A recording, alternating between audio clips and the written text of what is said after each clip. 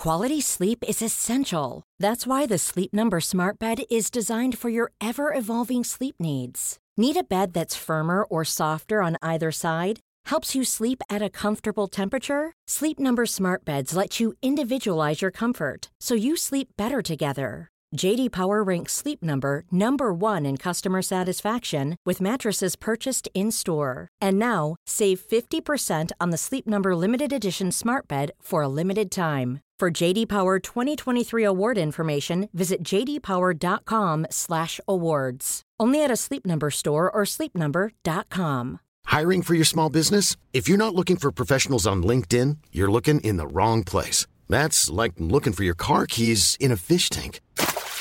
LinkedIn helps you hire professionals you can't find anywhere else, even those who aren't actively searching for a new job but might be open to the perfect role.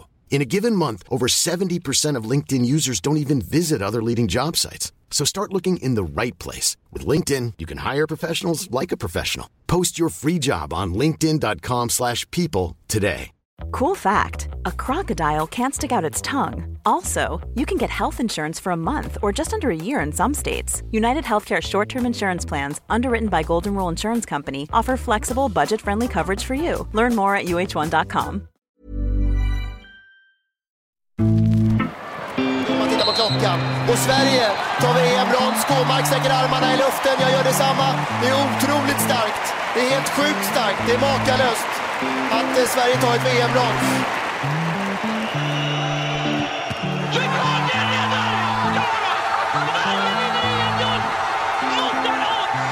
Ingen hade trott på det här utom de själva. Jag tror inte det är sant. Aldrig någonsin har Sverige vunnit ett ungdomsmästerskap tidigare. EM-guld med U21-landslaget, VM-brons och EM-semifinal med landslaget för damer och ett VM-brons med P17-landslaget. Det har blivit en del framgångar för Kristoffer Bernsborn, doldisen som i över 10 års tid jobbat som fotbollsanalytiker åt olika svenska landslag. Sedan 2018 ingår han i herrlandslagets stab. Hans analysarbete bland annat hjälpt Sverige till kvartsfinal i VM i Ryssland och nu att ta sig till ett EM-slutspel. Och frågan är om han kommer kunna hjälpa blågult att ta sig till VM i Qatar och kanske nå nya framgångar i EM i sommar.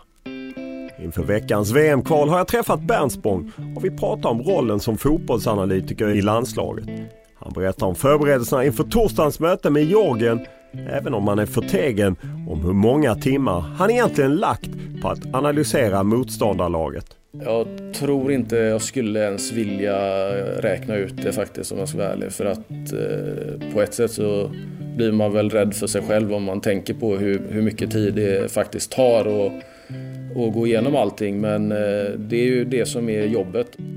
Och vi talar naturligtvis om Sveriges spelidé och Bernsborn berättar om vikten av att kunna koppla analysen till landslagets egna spelsätt. Det som är relevant för oss, det kanske inte alls är relevant för något annat lag, liksom, om de tittar på samma motståndare. Så att kunna knyta det till oss själva och vårt eget spel, jag skulle säga att det är det absolut viktigaste. Och så berättar han om hur själva analysarbetet går till under en pågående landskamp och om svårigheten att få fram information till spelarna ute på planen. Det spelar egentligen ingen roll. Vi skulle kunna samla in 11 miljoner datapunkter ner till bänken. Det är ju ändå att få ut det på planen som är utmaningen. Utöver detta talar vi bland annat om Bernsborns långa resa till sin nuvarande position på fotbollsförbundet. Om den statistiska och tekniska revolutionen som pågår för fullt inom fotbollen. Om att hämta inspiration från Tyskland och klubbar i Premier League. Om John Guidettis betydelse för U21-succén 2015. Om hans tacksamhet till Håkan Eriksson och Tony Gustafsson. Men som vanligt börjar vi podden med en faktaruta.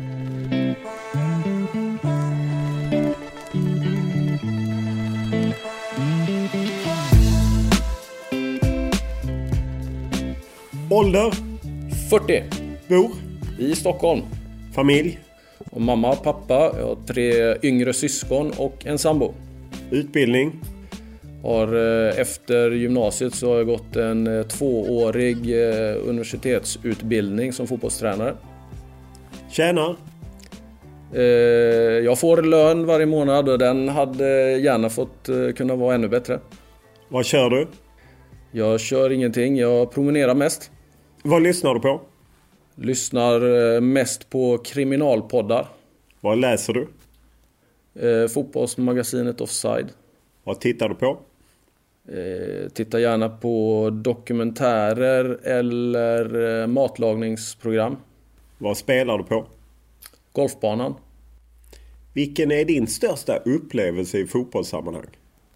Ja, det är svårt att välja 4 stycken faktiskt som sticker ut för mig. Och det är dels när Marie Hammarström gjorde sitt otroligt fina mål mot Frankrike i bronsmatchen VM 2011. Och att vi lyckades hålla undan där sen och vinna den bronspengen. Det var mitt första mästerskap, så det är klart att det var... Då tänkte jag så här, ja, det här var ju inte så svårt. Det är ju bara att åka hit och det var ju roligt. Det kanske man ska göra fler gånger. Och som tur var så har det blivit några fler gånger. För 2 år senare så var det en ny bronsmatch nere i Arabemiraten när vi vann mot Argentina. Och i U17-VM och vann en bronspeng där också då, som jag hade turen att få vara med om.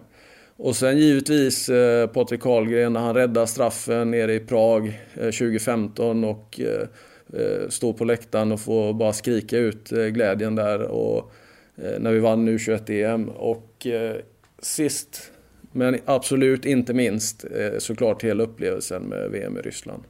Bara en bonusfråga. Får du medaljer när ni vinner U21-EM och sånt? Jag har faktiskt fått det, så att de där medaljerna, ja, de finns i säkert förvar. Vilken är din främsta merit som fotbollsspelare? Ja, den är blygsam, men det ska vara en soloride på Hertsö IP i Luleå under en match med Luleå SKs pojklag.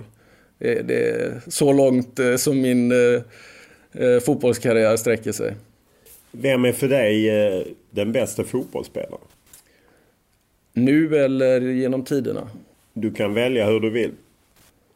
Genom tiderna skulle jag säga. När man har sett dokumentären om Maradona så ser man grejer, hur han behandlar bollen och hur han växlar tempo och sånt som gör att jag känner att han skulle räcka till idag, om man säger så. På ett sätt som många andra, när man ser äldre klipp så inser man att utvecklingen av fotbollen är ju helt brutal. Men just utifrån det så måste jag säga Maradona, för att jag tror han skulle klara sig bra även i den moderna fotbollen. Vilket är ditt favoritlag och varför? Jag följer faktiskt väldigt lite klubblagsfotboll, men när jag var liten så var det AC Milan som var mitt stora favoritlag.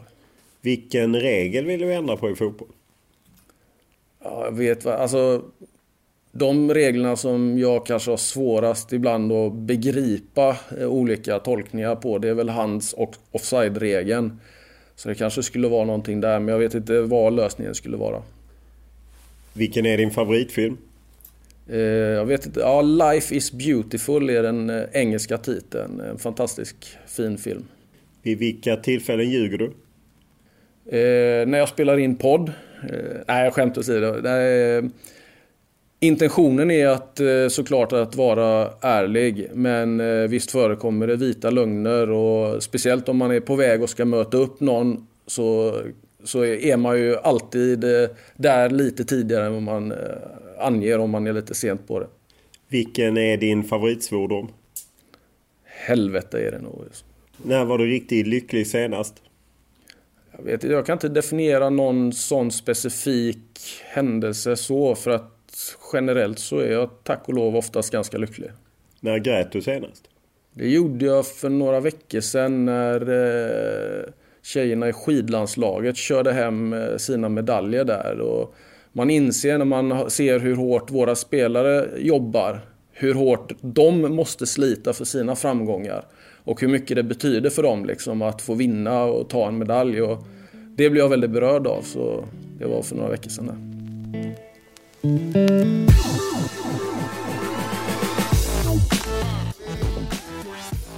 Vi träffas ju nu lite innan ni ska samlas landslaget. Du är ju analytiker för herrlandslaget inför VM-kvalet. Hur hektisk är den här perioden för dig? Den är och har varit väldigt hektiskt de senaste veckorna. Det har varit väldigt mycket jobb att göra och få på plats nu inför starten av ett VM-kval. Om vi börjar med kort, vad är en matchanalytiker för den som inte vet det? Det är en servicefunktion i ett fotbollsteam som ska skapa ett så bra underlag och vara ett filter och göra grovjobbet åt tränarna så att de kan ägna sin tid åt de sakerna som är absolut viktigast och mest relevanta för dem. Så jag ska på något sätt förbereda material och skala ner material åt dem helt enkelt. Hur många är ni som jobbar med den funktionen? Här på fotbollförbundet? Ja, precis, kring landslaget.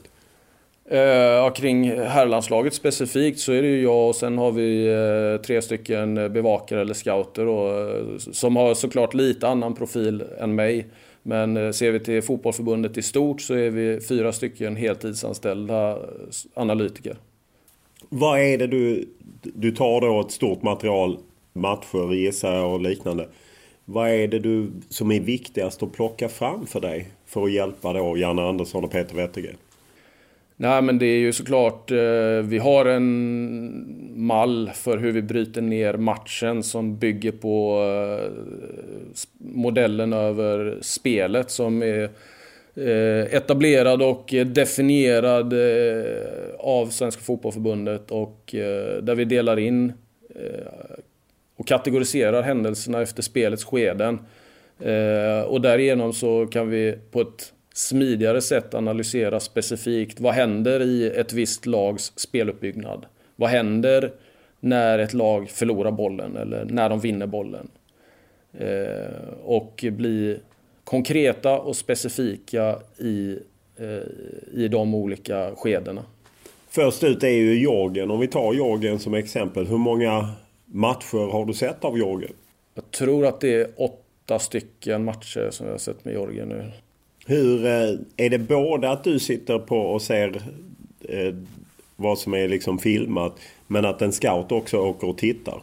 Ja, det har inte gått nu i de här perioderna, men normalt sett så skulle då, nu är det Lasse Jakobsson som kommer vara ansvarig för Jorgen. Normalt sett så skulle Lasse ha rest runt och sett några av Jorgens matcher här i höstas under Nations League, men i och med läget som det är så tycker vi inte att det är rätt och riktigt och rimligt att resa runt för den sakens skull. Så att då har vi jobbat, både jag och Lasse, med videomaterial av de här 8 matcherna då.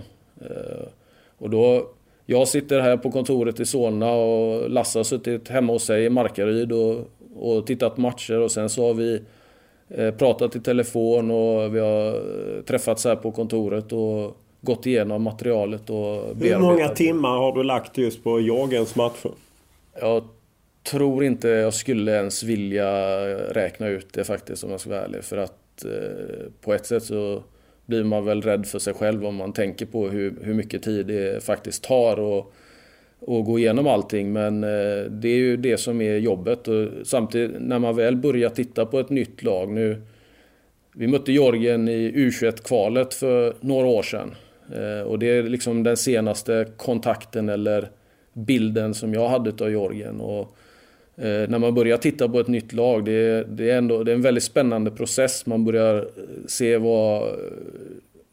hur de har spelat, om det är någon skillnad i formationer, om det är någon skillnad i laguttagningar, vilka spelare står ut, har de några tydliga mönster i sitt spel som man identifierar.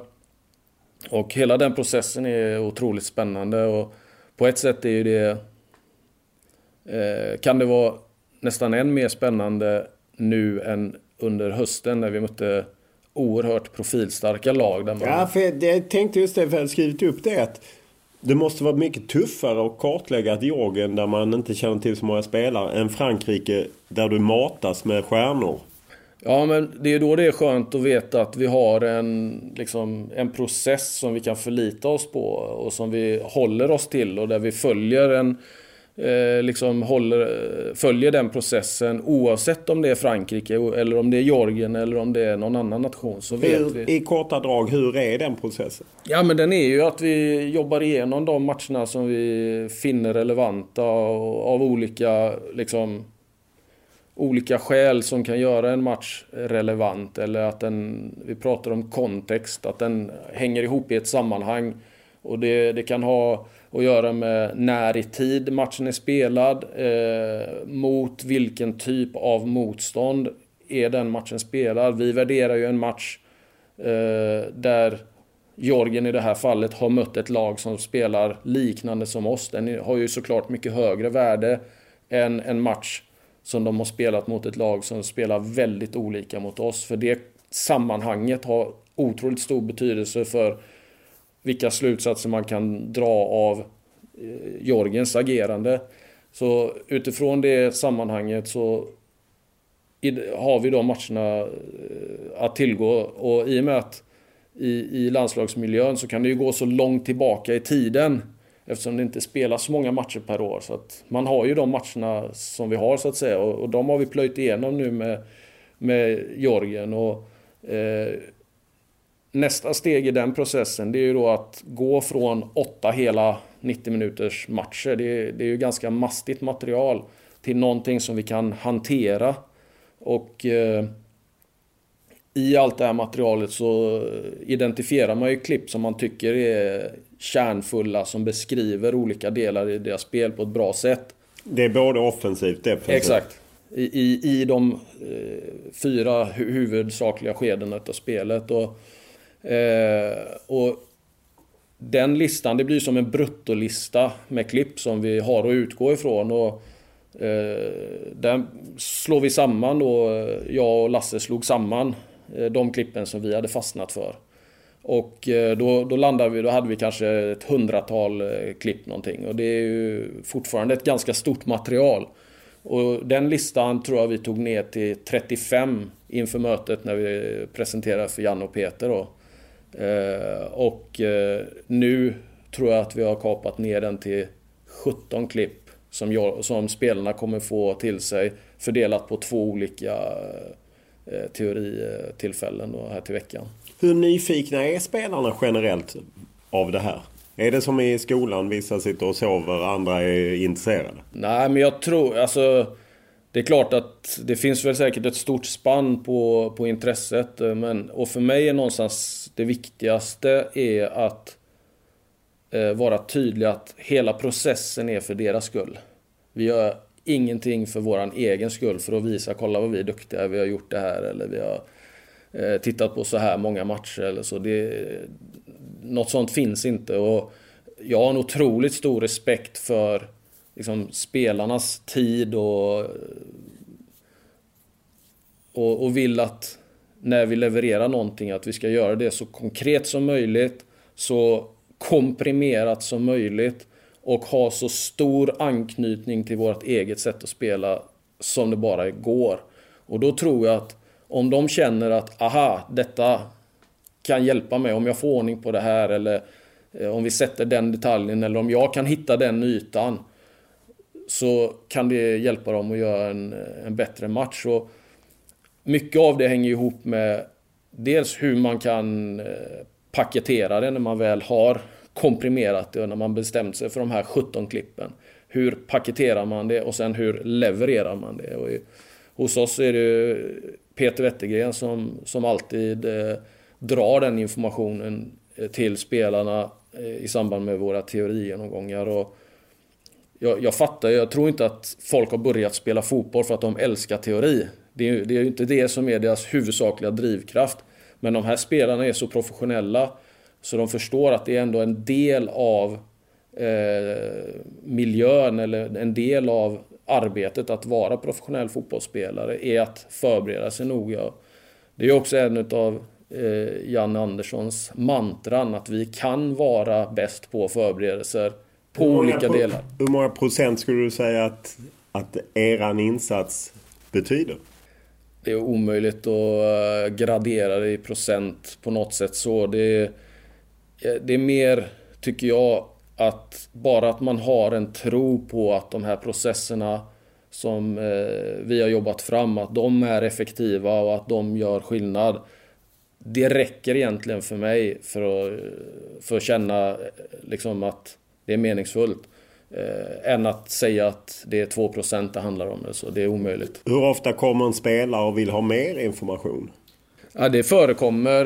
Det finns en del spelare som är klart intresserade av att få mer detaljerad information. Generellt till alla så jobbar vi med ganska breda penseldrag och någonstans försöka förmedla det kollektivt absolut viktigaste delarna. Men går man ner liksom och säger till Micke Lustig, du kommer ställas mot en ytter som gör så här, han vill ha bollen. Vi erbjuder den informationen till alla, och det finns några som vill ha... Vilka vill ha det? Ja, men det tycker jag de själva får svara på i så fall om de vill det. Men det finns spelare som vill ha till sig den informationen, precis som du beskriver. Vilka spelare kan jag tänka ställas mot i min position? Och vad har den spelaren för sina bästa egenskaper? Och vad ska jag tänka på när jag möter den spelaren? Och då har vi den informationen tillgängligt för de som vill ta till sig av det. Det jag har märkt också är när vi väl har fått motståndarnas lag och lägger upp det på skärmen i omklädningsrummet, och det blir liksom konkret för spelarna att det är han och han och han som spelar. Där inne och då kan det komma en fråga. Ja, men hur är den spelaren? Och visst är han så? Eller? Har du en iPad då så du kan visa klipp, eller berättar du? Nej, då kan vi inte visa några klipp. Men då har vi i alla fall en del information, liksom beskrivande information i ett dokument om den här spelarens egenskaper och vad han är bäst på och sådär.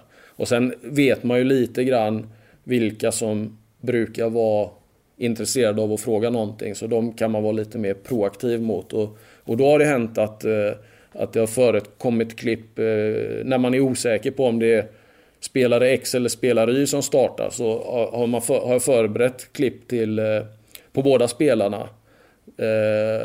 Skickat över det så att den aktuella spelaren i vårat lag har båda alternativen i sin mobil bara. Och det var faktiskt Rumänien borta var ett sånt tillfälle när det fanns en osäkerhet kring ett spelarval hos Rumänien. Och när vi fick det definitivt så gick jag och pratade med våran spelare om att nu valde de den här gubben. Och så gick han och satte sig och kollade igenom de klippen, och vi bara diskuterade någon situation där som var. Så att ja, det kan förekomma i vissa fall. Hur viktigt är det för dig att även väga in Sveriges spelidé? Ja, det ska jag säga, det är det absolut viktigaste. Därför att någonting som är relevant för oss, det kanske inte alls är relevant för något annat lag, liksom, om de tittar på samma motståndare. Så att det där kontextet, att kunna knyta det till oss själva och vårt eget spel, jag skulle säga att det är det absolut viktigaste. Och regelbundet så försöker man ju någonstans här lära sig av spelarna som har varit ute på hög nivå i Europa och spelat i bra klubbar och haft massa olika bra tränare, och så försöker man ju snappa upp idéer om de har blivit utsatta för något speciellt pedagogiskt som de upplever har funkat bra och så vidare. Och när man gör sådana avstämningar så hör man också att spelarna, de själva uttrycker att kopplingen till vårt eget spel, det är det viktigaste. För det är då man kan liksom känna igen sig och skapa bilden och överföra det till sin egen roll som spelare, tror jag. Vad är liksom mardrömmen för din situation? Alltså när du hjälper dem och trattar ner klipp och så. Vad är jobbigt för dig om det sker, om motståndarna på något sätt gör något? Ja, men det jobbiga, jag vet. Alltså egentligen det jag är mest rädd för i starten av processen, det är att man har någon form av förutfattad mening om ett lag, att de ska uppträda på ett visst sätt. Att man har den bilden av någon anledning. Och när man väl sen börjar jobba med materialet så är risken oerhört stor att man bara kommer att se och bekräfta sina förutfattade meningar och fastna i någon form av confirmation bias. Och därmed kanske missa det som är det riktiga mönstret i spelet. Och på det är en skräck jag har och som är svår att värja sig emot, men där jag återigen känner att de processerna vi har kan vara ett sätt att på något sätt komma runt det då. Ja, för hur säker kan man vara att ett lag ska uppträda på ett visst sätt? Det kan man kan ju aldrig vara helt säker på hur ett lag ska uppträda. Det vi kan vara säkra på är hur de har uppträtt. Och sen så är det ju någon form av tolkning, känsla för hur sannolikt det är att någonting blir på ett visst sätt. Och tar vi Jorgen-exemplet nu, så har vi hållit på och jobbat i flera veckor med att ta fram den informationen. Och sen någon gång här i januari så anställde de en ny förbundskapten. Så det vi har gjort nu, det är ju kanske ännu mindre säkert än vad det hade varit om det var samma förbundskapten åtminstone. Vill man dunka sitt huvud i väggen då? Nej, det är ju bara att acceptera läget och på något sätt så här känna en trygghet i att allting vi gör, det utgår ändå från en tydlig grund i vårt eget spel där Janne och Peter har liksom etablerat ett väldigt tydligt och klart spelsätt. Och oavsett om någonting skulle bli annorlunda när det väl kommer till matchen så får vi justera det. Men vi har alltid vårt eget spel att falla tillbaka på. Det bygger man allting på att alltså om man anpassar allting efter motståndarna så är någonting annorlunda. Då är ju risken att det är 11 spelare som står ute på plan och sen kollar de mot bänken och liksom undrar vad ska vi göra nu då? Men det känner jag, den risken är mindre hos oss med tanke på att Janne och Peter har en så tydlig idé i spelet som vi utgår ifrån. Och sen när vi tittar på motståndaren och våra egna styrkor och så försöker vi matcha det som vi tror kan ge bäst effekt i matchen för att skapa resultatet. Och då handlar det om att prioritera kanske delar i vårt eget spel som kommer bli extra viktiga just i den matchen. Janne Andersson intervjuade ju nyligen i min podd och då pratade han om att en del av tiden under det här pandemiåret har ni lagt på att försöka utveckla spelet, jobbat mycket och det har du varit med och så. Hur vad har ni hittat liksom där? Ja, framförallt så slås man ju av vilken nivå vi kan hålla när man tar ut liksom crème de la crème, det bästa av det bästa, de bästa klippen från ett antal matcher över lång tid. Så inser man vilken fantastisk nivå vi kan ha när vi är där uppe på den där högsta nivån och tangerar. Och det slås man ju av hur fantastiskt bra det kan se ut. Och om vi kan använda de bilderna liksom som målbilder och för att visa på de bästa exemplen i Janne och Peters idé för spelet så förhoppningsvis så innebär det att vi kan upprepa det och göra det fler gånger och oftare. När ni suttit och laborerat så här sen i slutet på november har ni lagt in en parameter som heter Zlatan Ibrahimovic och tittat på hur ska vi kunna utnyttja honom som bäst? Ja, alltså nu blir ju truppen uttagen först i tisdags här, så att men det är klart att Janne har ju haft en kännedom, eller de har ju haft sin dialog som han har berättat om hur den har gått till, så det är väl klart att någonstans har det funnits med att han kan tänkas bli ett tillägg till den här truppen. Och det är ju egentligen det är inte riktigt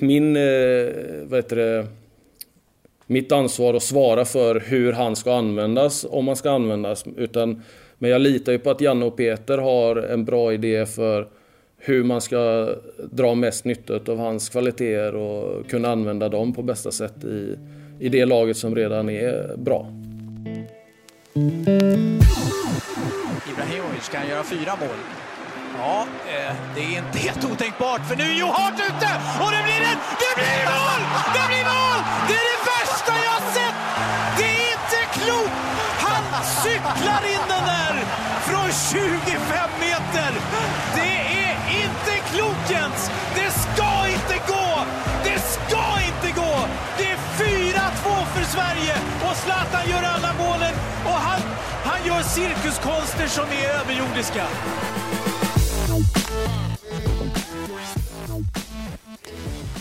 Till sommaren så kommer ju ett EM-slutspel i fotboll. Skulle du egentligen gått förra sommaren. Jag gissar att du redan under den våren hade förberett dig på Polen, Spanien.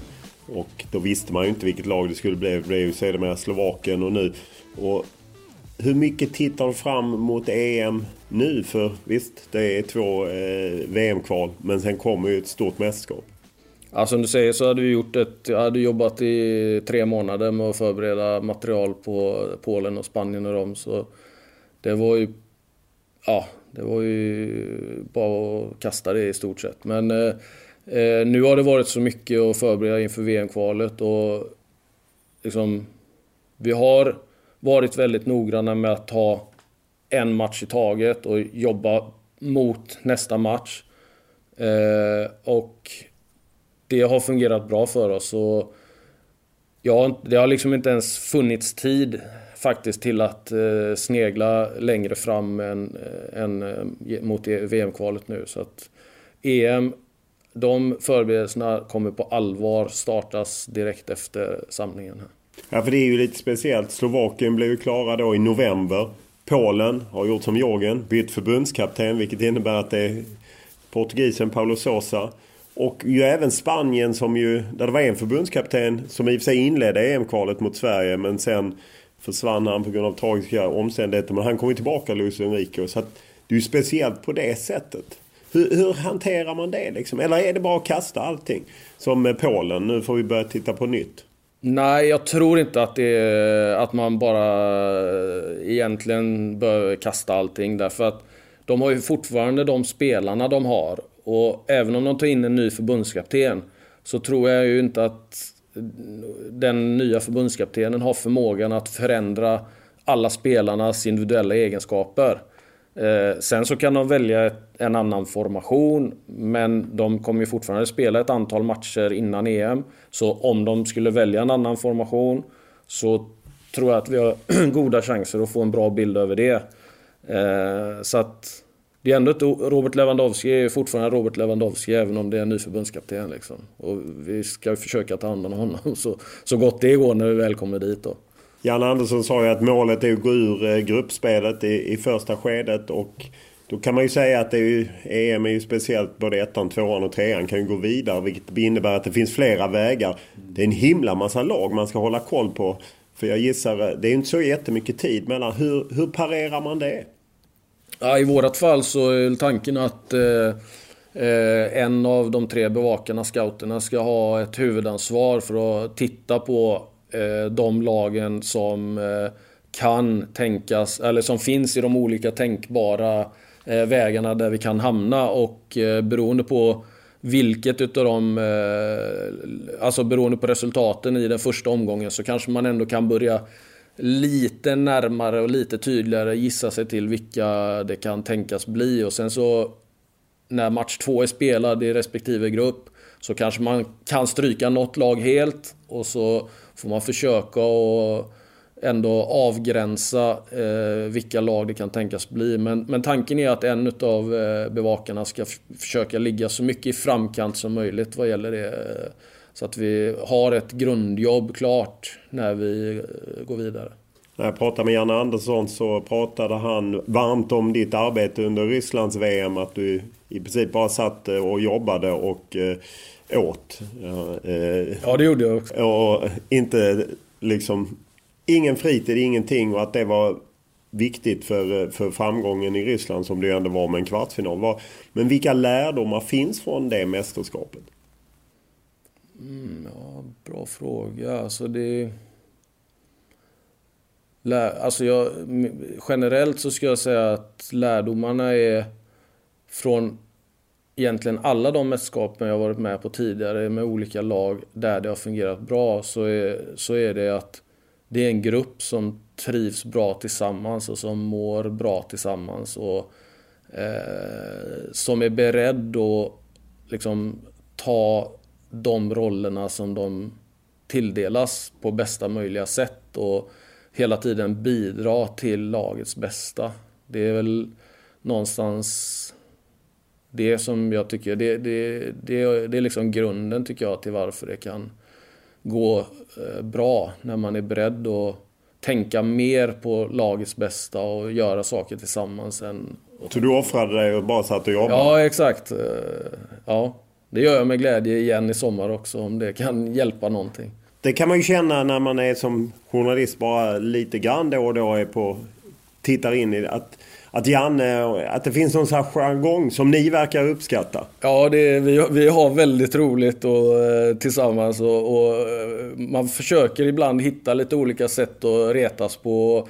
Om jag ska ge något exempel på det så är det så att Janne och tillsammans med Daniel Ekvall har etablerat en kultur där man är väldigt noggrann med att utvärdera varje samling. Och det gör vi ju normalt sett då förmiddagen efter den sista matchen varje dag. Eller varje samling. Och nu i november när Janne då tyvärr var sjuk och var hemma så la vi i fotbollsteamet lite tid på att göra en fejkad utvärdering.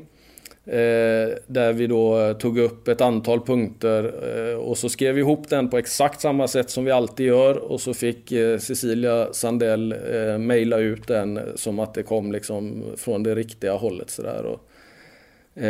Då var det några av punkterna var hur fantastiskt bra menyn hade varit under den samlingen, att fläsket var väldigt välstekt i raggmunkarna. Det är sånt som Janne uppskattar helt enkelt. Så vi listade grejer som vi vet att han uppskattar bara för att vi skulle reta han lite och att vi aldrig hade haft så bra fotbollssnack och det var någonting om hur bra det hade funkat med media också för att Peter hade gjort ett så bra jobb och sådär. Så att han genomskådade ju det på en sekund. Men vi tycker bara sånt är roligt liksom och hålla på och retas lite. Ja, så han går inte att lura helt enkelt? Ja, jag tror att han går att lura men det är en väldigt skärpt man så att det är inte enkelt. När jag läste en intervju med lokaltidningen Norrut där du kommer ifrån direkt efter VM så sa du själv att England hade på något sätt lite läst in sig på hur ni skulle spela. Vad var det de hade hittat? Men det fanns väl vissa delar i hur de satte press på oss som jag upplevde i alla fall att det fanns en strategi från deras sida som de hade en klar idé om vad de ville göra där. Då sitter ju du på läktaren och tittar med scout och så. Hur ofta går det att korrigera om du ser någonting där? Hur ofta går det att nå ner till Janne, få ut nya instruktioner till spelarna? Ja, dels så har vi ju liksom ständig radiokontakt. Jag och den bevakaren som sitter på läktaren. Vi har radiokontakt med Mats Elvendal på bänken. Så vi har ju direktkontakt den vägen så vi kan liksom prata med varandra. De kan förmedla en fråga, en fundering och be oss titta på någonting specifikt från vårt perspektiv. Sen här hemma på Friends har vi en infrastruktur så vi kan ha en dator på bänken där de med ungefär 30 sekunders fördröjning kan få den rörliga bilden som vi filmar från vår egen kamera på den högsta positionen inne på Friends. Så de har möjlighet att titta där.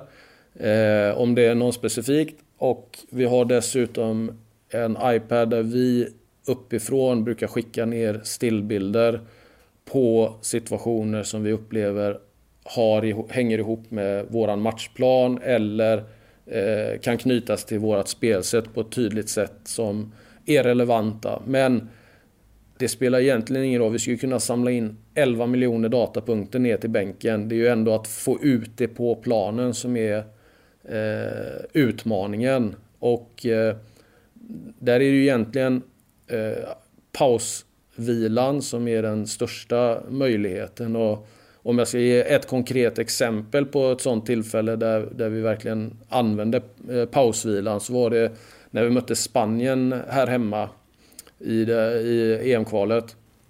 Den matchen som säger man slutade 1-1. Men exakt. Sverige ledde väldigt länge. Ja, exakt.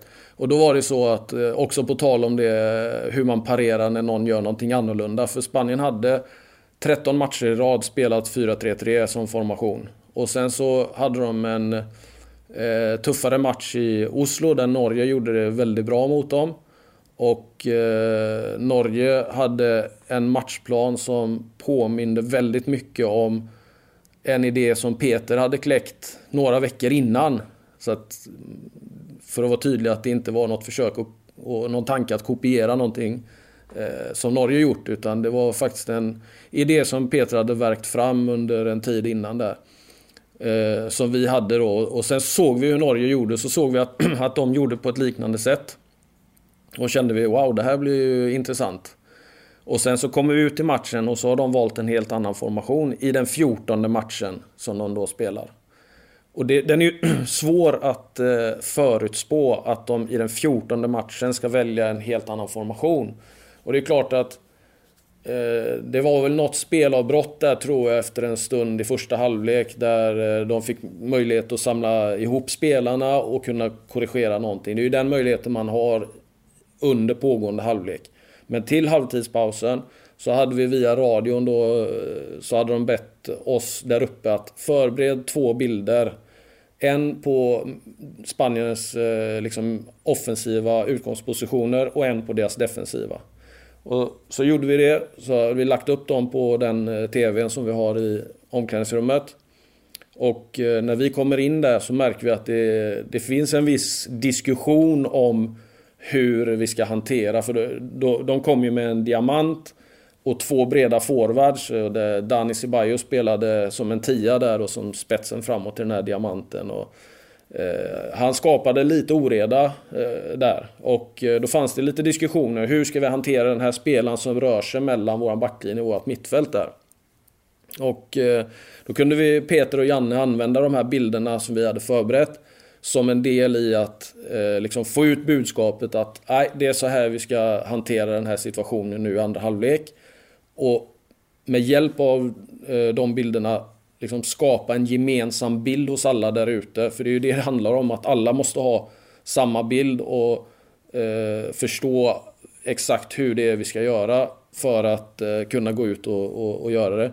Och så det var ett sånt exempel där man får parera både när motståndaren har gjort någonting annorlunda som man kanske inte har räknat med, men också då hur vi kan använda halvtidspausen till att faktiskt konkret göra någonting av den informationen vi har samlat på oss under första halvlek.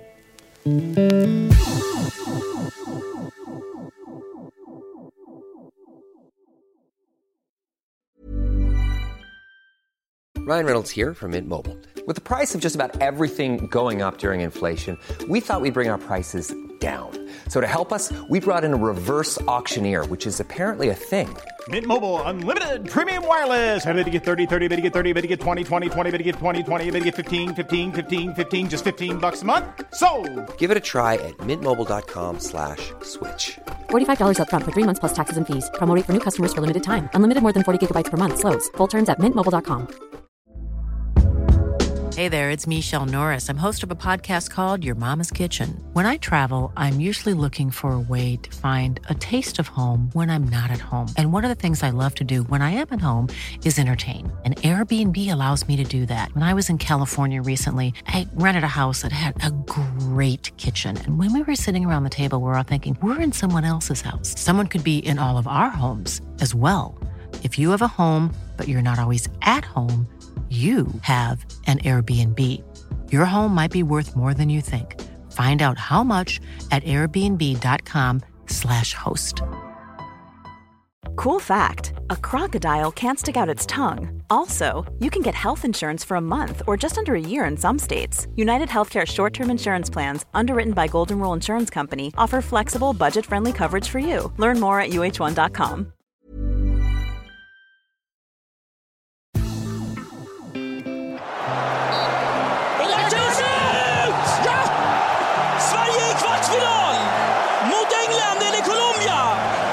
Det är det svenska herrlandslagets största fotbollsframgång sedan 1994. Och vi får en ny, sån där magisk sommar som vi har drömt om så länge. Schweiz är utslagna och åker hem i och med detta. Och vilken match de gör, Sverige! Ja, det är laget igen, Jesper, som gör det. Man har ju läst om Tysklands enorma resurser och så är det ju många av de större fotbollsländerna. Vad känner du att ni saknar för att kunna konkurrera resursmässigt med dem? Det är svårt att svara på. Jag menar, tyskarna, jag tror på ett sätt att det har blivit lite felaktig bild som har spridits. Hur många de egentligen hade med sig. De har ju något som är kopplat till universitetet i Köln när de har resurser och hjälp. Vi har goda relationer med tyskarna, så jag har ganska bra koll på, jag har varit och besökt dem på deras förbund och så jag har ganska bra koll på deras struktur, och precis som du säger så har de en koppling till universitetet i Köln där tyska förbundet anställer lärarna på den här utbildningen, och där tar de in 40 studenter, och då ligger kurserna matchar cyklerna för de stora herrmästerskapen. Så att som examensuppgifter så får de här studenterna förbereda mängder med material på alla lag som går in i ett mästerskap, om det är VM eller EM då. Och det har de sen som underlag, och då har de ju då blivit utbildade av de tyska förbundets instruktörer och med deras strukturer så som de vill ha det. Så att det är klart att de har ju möjlighet att öppna gapet och svälja ännu mer information än vad vi har, men på något sätt så är det så här att i slutändan så spelar det ingen roll om man har 1 miljon datapunkter eller 100 miljoner datapunkter, därför att det är ändå i slutändan, hur har man paketerat det, hur har man levererat det, vad är det som man kan omsätta som gör skillnad från teori till praktik. Och jag tror inte att man blir bättre bara för att man har fler datapunkter, men det är klart att hela den strukturen med kopplingen till ett universitet är ju spännande, och vad vi har gjort nu i svensk fotboll är att under våren här så har vi startat upp för första gången en specialistutbildning i fotbollsanalys, där vi har nu genomfört för 2 veckor sedan den andra av 4 moduler, så halvvägs in i den utbildningen där det är 18 stycken kursdeltagare som får verkligen fördjupa sig i. Vad har de för bakgrund? Det är lite blandat. Många är tränare och verkar som tränare. De flesta inom elitförberedande eller inom elitverksamheter. Och några av dem har specifika roller som analytiker. Så att på något sätt så är det ett steg att växa fram en relativt ny yrkeskategori inom svensk fotboll. Hur viktigt är det att ha en fotbollsbakgrund? Jag menar, du nämnde ju själv i fakta utan att du har ju ingen jättekarriär som fotbollsspelare och så. Men ändå sitter du här och liksom hjälper Janne Andersson och Peter Wettergren med hur landslaget ska agera. Ja, jag tror det är en förutsättning att man har en fotbollsbakgrund, och även om jag inte var så bra själv som spelare så nämnde jag också i faktarutan att jag ändå har gått en 2-årig universitetsutbildning på i Örebro då.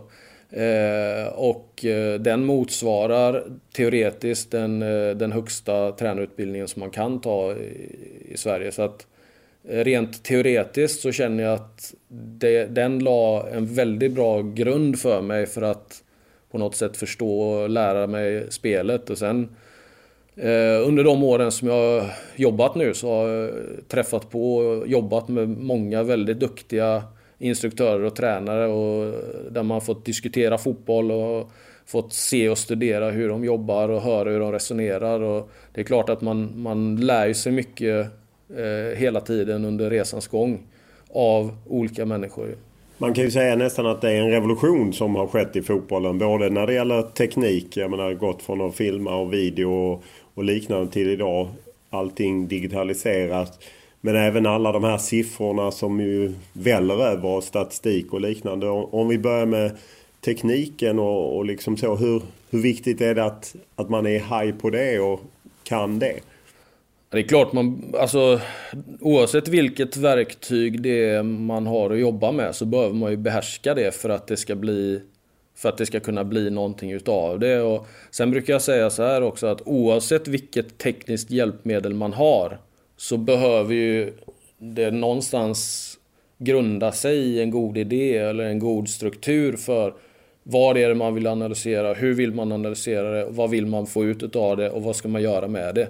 Det är ju mycket viktigare att kunna svara på de frågorna än att ha ett tekniskt hjälpmedel som man kanske inte ens då vet om hur man ska hantera.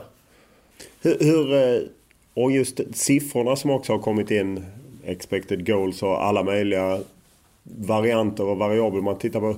Hur ser du på den sifferrevolutionen? Det är klart att det är fascinerande på ett sätt, men jag är generellt ganska skeptisk till tredjepartsdata i min så här spontana... Tredjepartsdata, det vill säga att du hämtar statistik där någon annan har suttit och knappat in och klassat det som en målchans exempelvis. Exempelvis det, eller liksom, det finns ju nu så här videotracking och det finns AI-lösningar som kan skapa någon form av data och där du kan få mängder med datapunkter. Men för mig är det liksom bara vetskapen om när man själv har försökt att sitta och definiera olika saker för hur man själv kan tänkas bryta ner spelet, så inser man hur komplext det är att få en definition som blir på någon, alltså nära binär liksom, och kunna få tydliga distinktioner mellan, ja men det där är en sån situation som vi ska räkna inom den här kategorin, men det där är inte det. Och när man själv har försökt att göra sådana definitioner så inser man att det är väldigt, väldigt svårt. Och då blir min första spontana reaktion när jag får till mig sån extern data är okej, hur har de tänkt här? Vad är det för situationer som vi kan förväntas döljer sig bakom den här siffran? Vad är definitionen? Därför att bara med olika definition av en sån sak som bollinnehav till exempel, det kanske man inte... Det var väl så här, för ett antal år sedan så pratade man jättemycket om bollinnehav och om man skulle ha mycket eller lite och så vidare. Men bara genom att ändra på definitionen för bollinnehav så kan siffran skilja sig enormt mycket i samma match. Och då inser man hur viktigt det är att förstå definitionen bakom en siffra för att kunna värdera det på ett vettigt sätt. Hur ofta stöter du på ett visst motstånd? Pratar man med yngre allsvenska tränare så menar de att en del av de äldre tycker att liksom, de vill mer gå på känsla eller det här. Hur mycket stöter du på det? Jag stöter på... Alltså, jag tycker ju någonstans att det är...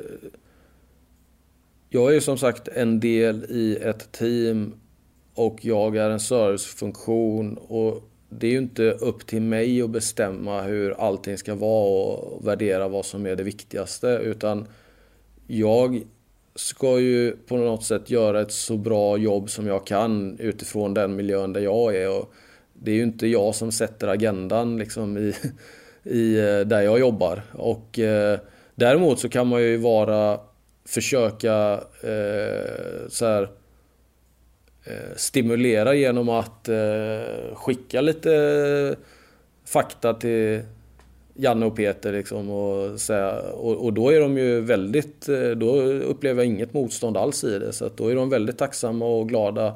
Men det gäller ju för mig att känna av den miljön där jag jobbar i och värdera liksom vilken typ av information som är rimlig och rätt att förmedla till dem så att säga. Finns det något tak på hur mycket information och fakta och så som man kan ha, och i så fall var ligger det? Ja, du säger det.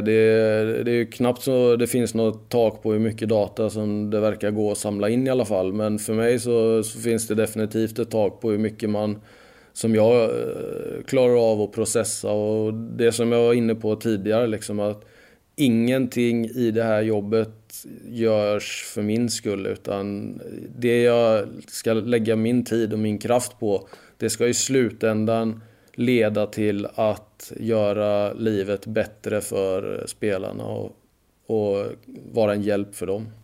Jag vet inte om du såg när Leeds manager Marcelo Bielsa hade en presskonferens där han berättade hur de jobbade efter att hans spion hade åkt fast som hade stått och tittat på en träning.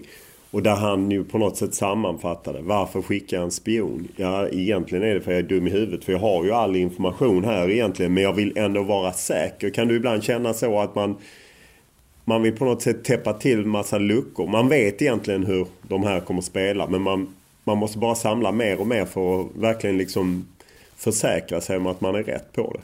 Det är klart att helst skulle man ju vilja kunna vara osynlig och smyga in på deras matchgenomgång på hotellet där liksom. Och ta del av allting för att veta att det är 100% så här. Men samtidigt så är det ju en del av charmen och som både kan... Ibland så tror jag att en del ställer till det för sig själva i jakten på att hitta ett överraskningsmoment. Så att man blir för smart. Ja, exakt. Att man ska säga, ja men om de tror säkert att vi ska göra så här, men då gör vi så här istället. Och så blir det liksom en katt- och råtta-lek av det. Och då tror jag att det finns en risk att man liksom kanske ställer till det för sig. Och då tänker jag så här, Janne brukar säga att om vi är tveksamma så ska vi inte stå och förmedla grejer som vi är tveksamma kring, utan när vi väljer att presentera någonting för spelarna så handlar det om liksom att vi ska ha en trovärdighet i det och det är klart att man kan ju vara mer eller mindre säker och värdera det, men det har funnits tillfällen där vi i princip vi stryker det här därför att det är för många faktorer som känns osäkra, och så går vi på liksom en repetition av vårt eget spel och våra principer, och så lutar vi oss mot det som grund. En del av charmen med fotboll är ju att det också är ju lite slump och lite så. Hur känner man när man har lagt hela sin själ i någonting och så är det ett slumpmål som avgör, kanske sänker Sverige eller så? Ja, jag menar, det finns ju inga roliga sätt att förlora på. Så kan man väl sammanfatta det på.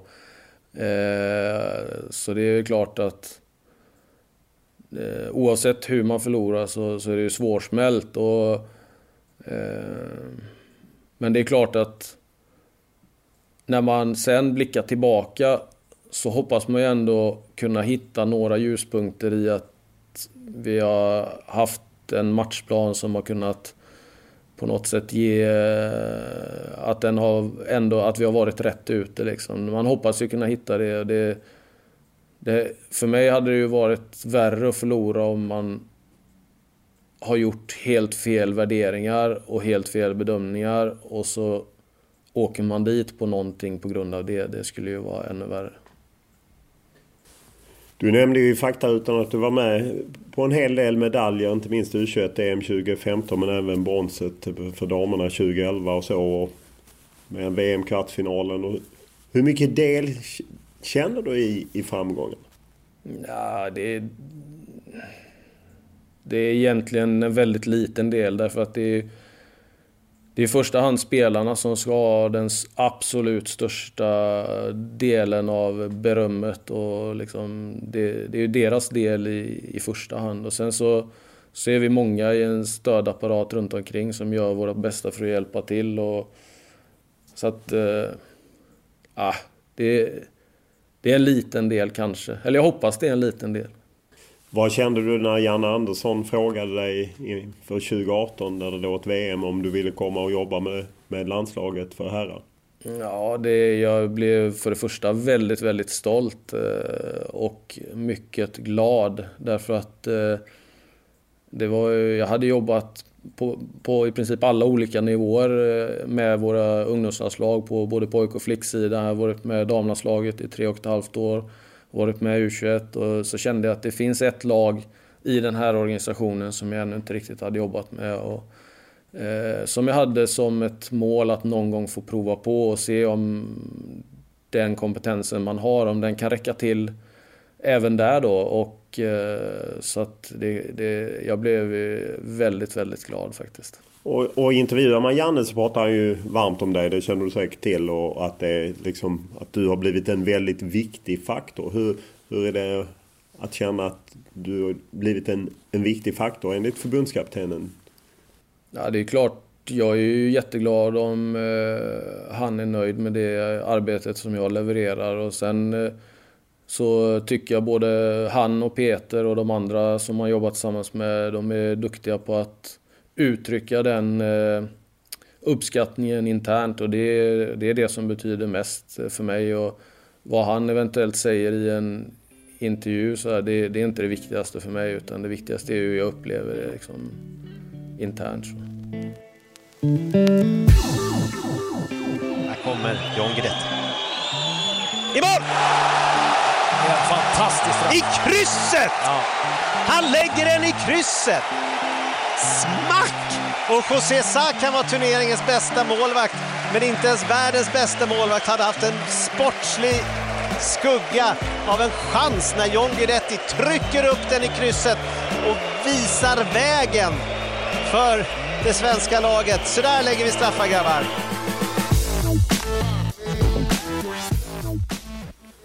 Om vi går, du nämnde ju att liksom det viktiga är att man är en bra grupp och alla tar sin uppgift. Men vad kan man hämta för inspiration exempelvis från ett av få guld som Sverige vunnit fotbollssammanhang, även om det var ett U21-guld, men 2015? Ja, men det är klart att även där så byggde det liksom på en tydlighet i det egna spelet. Det var en grupp som var väldigt beslutsamma, och också så här, den största inspirationen skulle jag säga, det är att inte sätta några begränsningar för sig själv eller för sig själva, hur långt man faktiskt kan nå. Och det var väl främst John Guidetti som var liksom drivande i just det gänget 2015, och på något sätt så här staka ut vägen att nej, men vi går för guld. Och jag vet inte hur många som på riktigt tog honom på allvar, men för John är jag övertygad om att det var 100% allvar, och någonstans så tycker jag det är den bästa inspirationen att ta med sig från det tillfället, att tror man på det nog mycket och är beredd att jobba och sen har lite tur och marginaler med sig, så finns det möjligheter att man kan så här uppfylla sina drömmar. Det finns ju en koppling till det U21-landslaget som har varit viktig för dig i din karriär, får man väl ändå säga. För när du läser i Örebro, eller börjar läsa i Örebro, så är Håkan Eriksson där som var förbundskapten. Vad betyder han för dig? Ja, men dels så lärde han mig fotboll på ett helt annat sätt när jag började utbildningen. Jag kom dit och hade liksom läst den fotbollskunskapen jag hade var genom kvällstidningar och liksom hemsidor och på en supporternivå. Jag följde fotboll som en supporter liksom. Så oerhört engagerad och konsumera enormt mycket på det sättet. Men när jag kom till utbildningen där så insåg jag att här är det är på ett annat sätt att förstå spelet på en tränarnivå.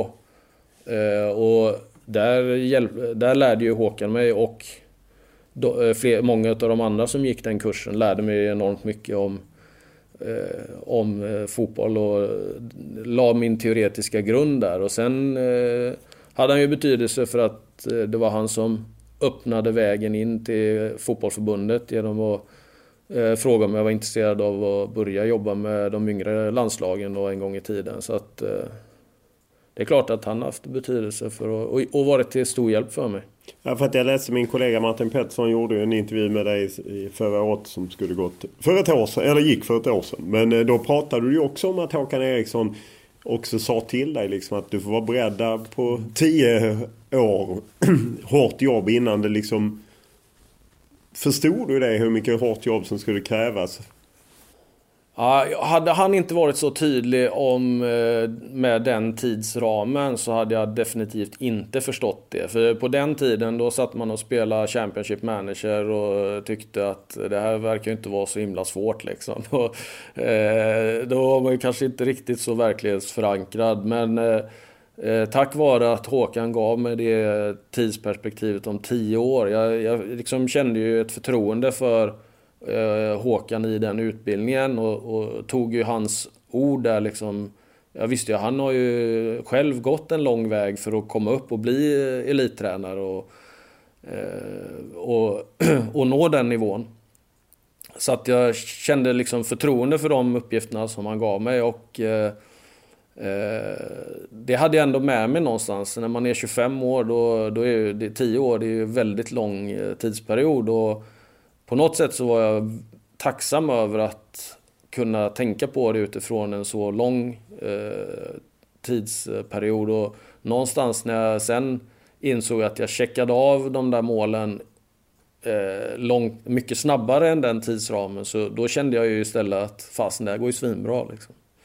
Vad fick dig att söka dig till den här utbildningen i Örebro? Var det med för att du ville jobba på detta sättet, eller ville du jobba generellt med fotboll? Jag ville jobba generellt med fotboll, och när jag fick nys om den där utbildningen så kände jag, det var liksom i ett skede där av livet där jag inte riktigt visste vad ska jag syssla med, och vad ska jag göra för någonting, och jag hade liksom inte hittat någonting som jag kände tillräckligt starkt för att vara beredd att börja dra på mig studieskulder och liksom lägga ner tiden som krävdes för. Men när det här dök upp, då kände jag att okej, det finns tillfällen i livet som det gäller att ta tillvara på, och detta var ett sånt, kände jag. Sen hade du lite småpåhugg Örebro SK och lite på förbundet och lite sen Hammarby med Tony Gustafsson 1 år. Och vad gav det mer smak när du väl kom in och började jobba där? Ja, det är klart. Via utbildningen så fick jag in en fot i Bodens BK till att börja med, och då var jag med och började jobba lite som tränare där i deras juniorlag, och egentligen först under utbildningen så hjälpte jag till i Ösk ungdom, så det var det första jag gjorde som tränare, var med och hjälpte till i ett P16-lag där. Och sen efter skolan var färdigt och så hamnade jag som sagt i Boden och fick vara tränare ett antal år, och ja, jag hade ingenting att falla tillbaka på, men de gav mig ändå chansen att få vara med där och börja pröva lite grejer som man då hade lärt sig teoretiskt, och det är klart man kände ändå att det är kul med fotboll. Och var det svårare än Football Manager? Ja, det var svårare än Football Manager, det var det definitivt. Det var det svårare, men också roligt. Och sen ja, bit för bit så följde sig på plats, och som du nämnde så gav Tony mig chansen att få jobba med Hammarby 1 år där, och det var liksom den första riktiga på elitnivå, och lärde mig otroligt mycket både av Tony och Andreas Pettersson som är väldigt skickliga fotbollstränare. Hur skiljer sig jobbet med ett landslag och ett klubblag? Ja, egentligen så ska jag vara ärlig så kan jag knappt svara på det längre, för att utvecklingen har ju gått så enormt fort framåt. Så för detta är lite mer än 10 år sedan. Ja, exakt. Det var 2009, och då var ju det vi gjorde då, det hade man ju nästan skrattat åt idag så här, jämfört med hur det ser ut nu. Och vi har någon form av lite så här grupp som diskuterar de här frågorna med folk både från förbundet och några av de representanterna som jobbar ute i klubbarna, så man har ju en viss inblick av hur det funkar i klubb idag, och det är klart, de spelar ju så enormt mycket matcher, så att det är ju en lite annan vardag för dem än vad det är för oss såklart. Var hämtar du din inspiration och lär dig av? Du nämnde att ni hade bra relation med Tyskland. Är det klubbar, är det landslag, är det personer? Nej, men vi försöker väl, och man försöker väl dra i de trådarna som går att dra i så att säga, och vi har ju Paul Bålström här hos oss också som har både jobbat med landslaget i väldigt många år och dessutom varit både i England och Belgien och jobbat i klubbar där parallellt. Och han har ju kunnat öppna dörrar till en del klubbesök i England till exempel, som vi har varit tacksamma över. Vilka klubbar har ni varit där? Vi har besökt både Manchester City och Leicester förstås, där Paul var och jobbade. Vi har även jag har varit och besökt Tottenham, Fulham, ja, det är ett par. Hur generösa är de? För på något sätt vill ju du lära dig deras trick så att säga. Ja, Nej, men jag upplever när man kan komma in med en sån personlig kontakt som då i flera av de klubbarna som vi besökte så var det ju folk som Paul tidigare hade jobbat med och sådär. Och då blir det ju en väldigt personlig kontakt och ingång. Och då har jag verkligen upplevt att de har varit generösa. Och jag tror det är lite lättare. Vi är ju ingen direkt konkurrent till dem så när vi kommer från ett förbund jämfört med hur de hade varit kanske som om en annan klubb hade velat besöka dem. Hur överraskad är du över den revolution det har varit? Ja, det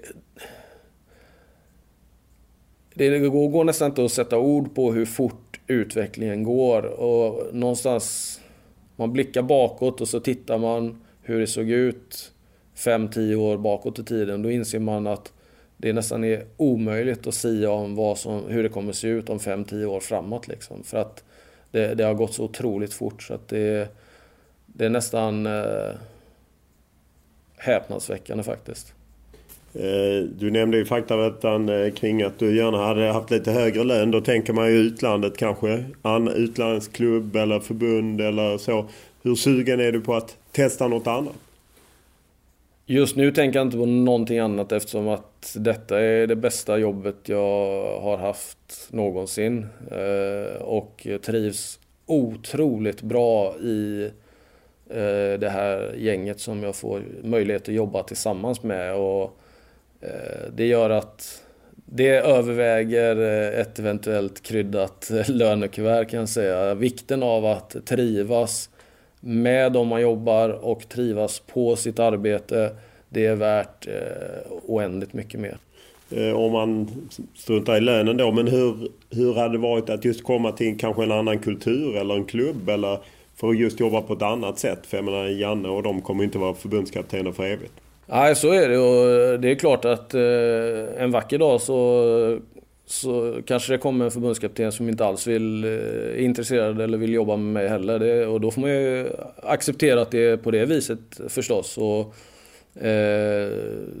då kan man ju kanske tänka sig att jobba någon annanstans. Det får man, jag vill inte stänga några dörrar åt något håll egentligen, men oavsett var någonstans det är så är det vikten av att jobba tillsammans med människor som man tycker om och trivs med. Det är väldigt, väldigt viktigt. Så här i backspegeln så kan man ju konstatera att du gjorde ett korrekt yrkesval för att den här marknaden har ju ändå öppnat upp och så att det måste kännas skönt att ha valt rätt. Alltså känns det och det har jag faktiskt mycket att tacka Tony Gustafsson för. Så han sa till mig, för han gick samma utbildning på universitetet i Örebro där, och han sa till mig och gav mig rådet tidigt att satsa på att nischa det här. Liksom, om du specialiserar det här tidigt och kan skaffa dig ett litet försprång och få liksom en liten edge inom den här nischen så att säga, så kommer du ha stora möjligheter för att det här kommer vara en marknad som växer. Och han trodde redan då 2009 att eller i och för sig det var 2005 som vi gick ut utbildningen, så han pratade redan då om att det är den kommande nästa ordinarie rollen alltså som en allsvensk klubb inrättar. Och så att det var faktiskt Tony som planterade de tankarna hos mig. Stort tack för att du ställde upp. Tack så mycket själv. Podden är denna veckan producerad av Julia Karlsson och klippt av Daniel Eriksson. Och vi tar gärna emot synpunkter, tankar, idéer, önskemål eller vad det nu må vara. Enklast är att mejla mig olof.lund@tv4.se eller skriva till mig på Instagram eller Twitter. Och då är det Olof Lund som gäller i ett ord. Stort tack för den här veckan.